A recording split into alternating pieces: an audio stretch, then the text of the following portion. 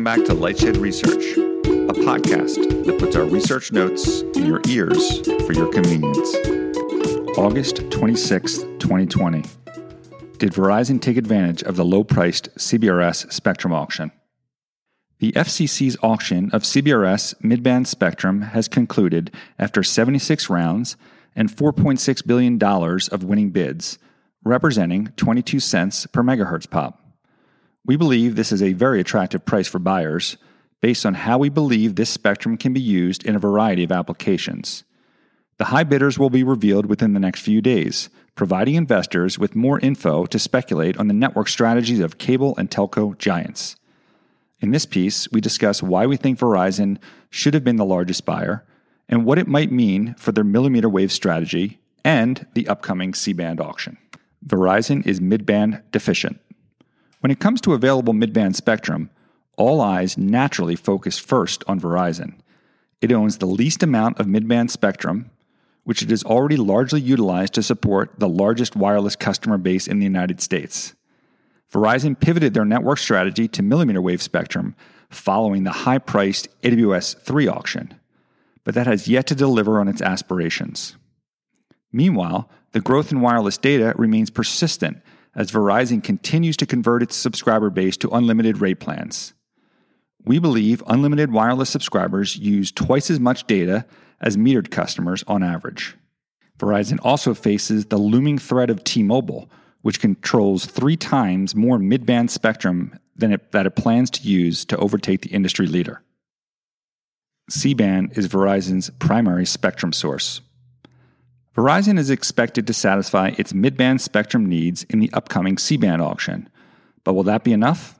60 to 100 megahertz of incremental spectrum depth from the C-band auction would enable legitimate standalone 5G network performance, but it does not provide Verizon with the depth of spectrum that T-Mobile controls. In addition, C-band is higher up on the spectrum chart, which could challenge the speed and cost of its 5G build-out. We believe Verizon was highly incentivized to buy 40 megahertz of CBRS spectrum in the recently ended CBRS auction, even if it plans to buy 100 megahertz of C-band spectrum. We believe that in order to achieve true 5G performance and have a reasonable runway for data growth, an operator will require large blocks of vacant spectrum. Most importantly, Verizon services 120 million wireless customers with nearly 60% margins and plans to attack the $50 billion home broadband market. There is no company that can better leverage incremental spectrum purchases.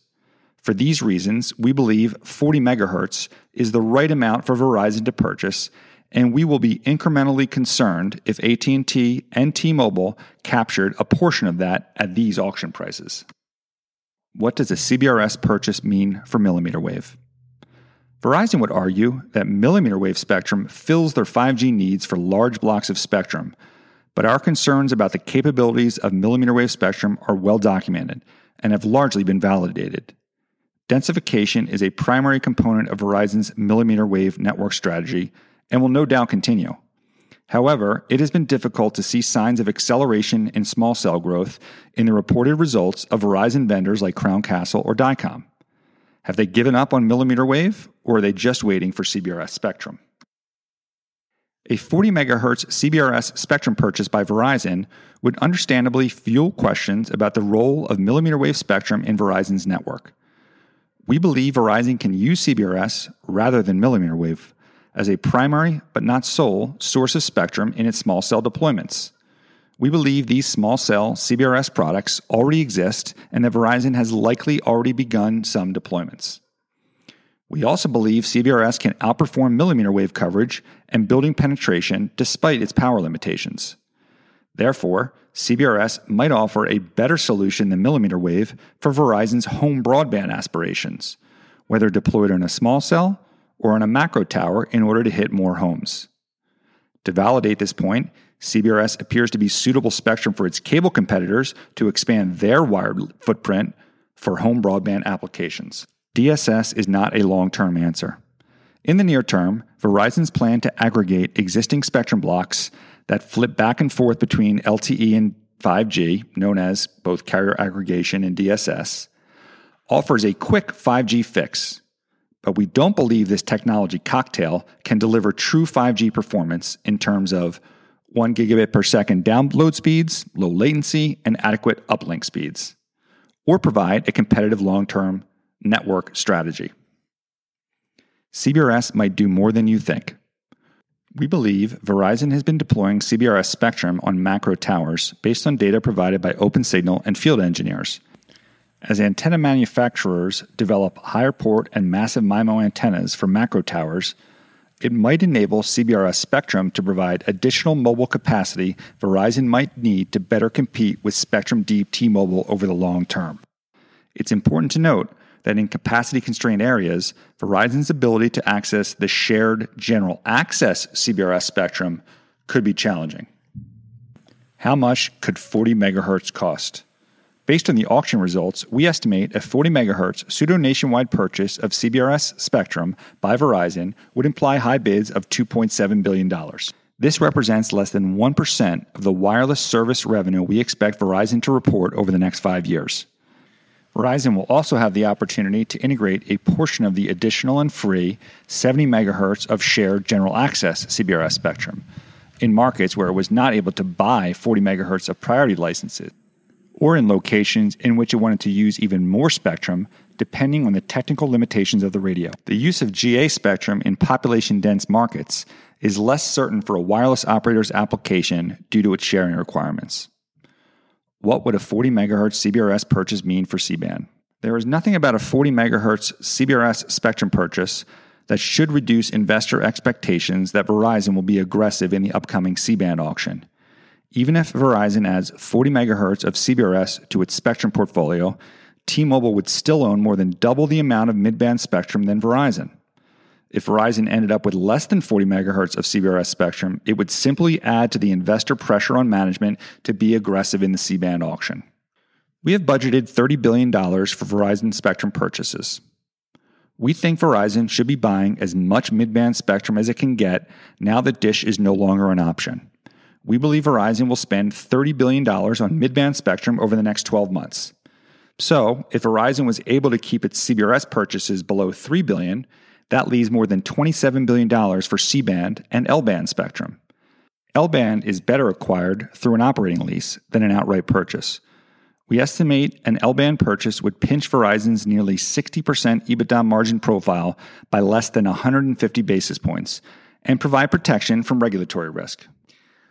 Phase 1 of C-band could cost Verizon more than $10 billion. The most important part of the C-band auction is the Phase 1 spectrum, which includes 100 megahertz of spectrum depth, covering nearly 60% of the U.S. population. Phase 1 C-band spectrum is expected to be cleared by Q4 of 2021, which makes it very valuable given Verizon's mid-band spectrum needs. While key markets like Baltimore, D.C., Atlanta, and Denver are not included in Phase 1, this spectrum should be Verizon's primary focus. If Verizon allocated $20 billion to Phase 1 of the C-band auction, it could buy 80 megahertz of spectrum depth at less than $1.50 per megahertz pop, and 60 megahertz at less than $2 per megahertz pop.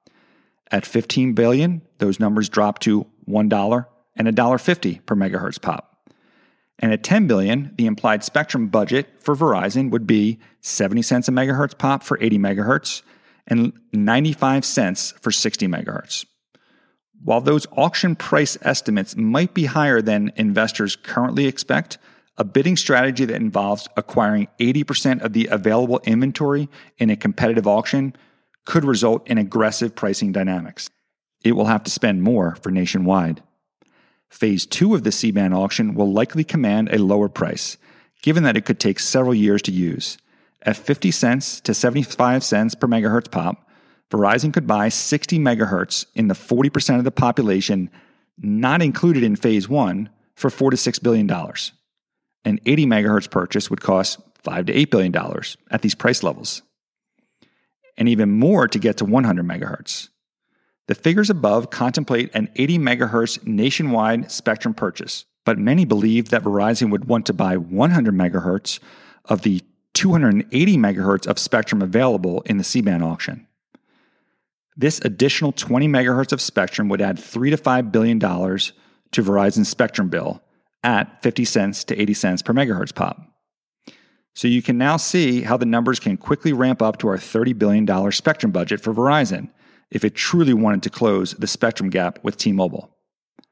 A strategic decision to not purchase this amount of spectrum could factor into the long-term growth potential and margins of the company. L-band. We believe L-band spectrum can not only accelerate Verizon's 5G rollout, but also materially reduce the number of cell sites needed to enable ubiquitous C-band coverage. This is important given that T-Mobile's ramping up its 2.5 gigahertz spectrum build and the limited amount of Verizon's low-band spectrum holdings compared to AT&T.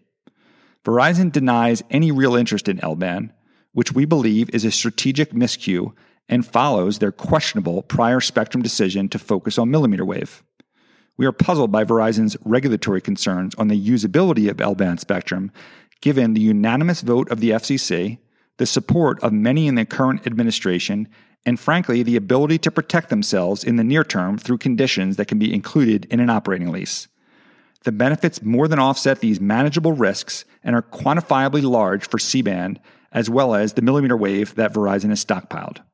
Click here to register for our LightShed Access with former Nokia CTO Hassan Moin that discuss the benefits of uplink. Massive MIMO equals more tower expense. In the absence of L-band, we expect Verizon to attempt to address the network coverage limitations of C-band with massive MIMO antennas and further densification.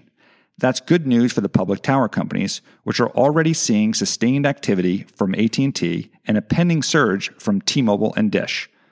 We anticipate a phased approach to massive MIMO deployments given the current supply of antennas that have enough ports to support Verizon's multiple spectrum bands, but not C-band.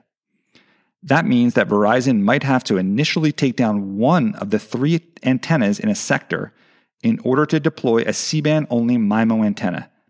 In effect, it might take away a portion of the existing spectrum to deploy C-band spectrum, not currently available in existing phones. Comcast and Charter. The other interesting bidders to consider are the cable companies.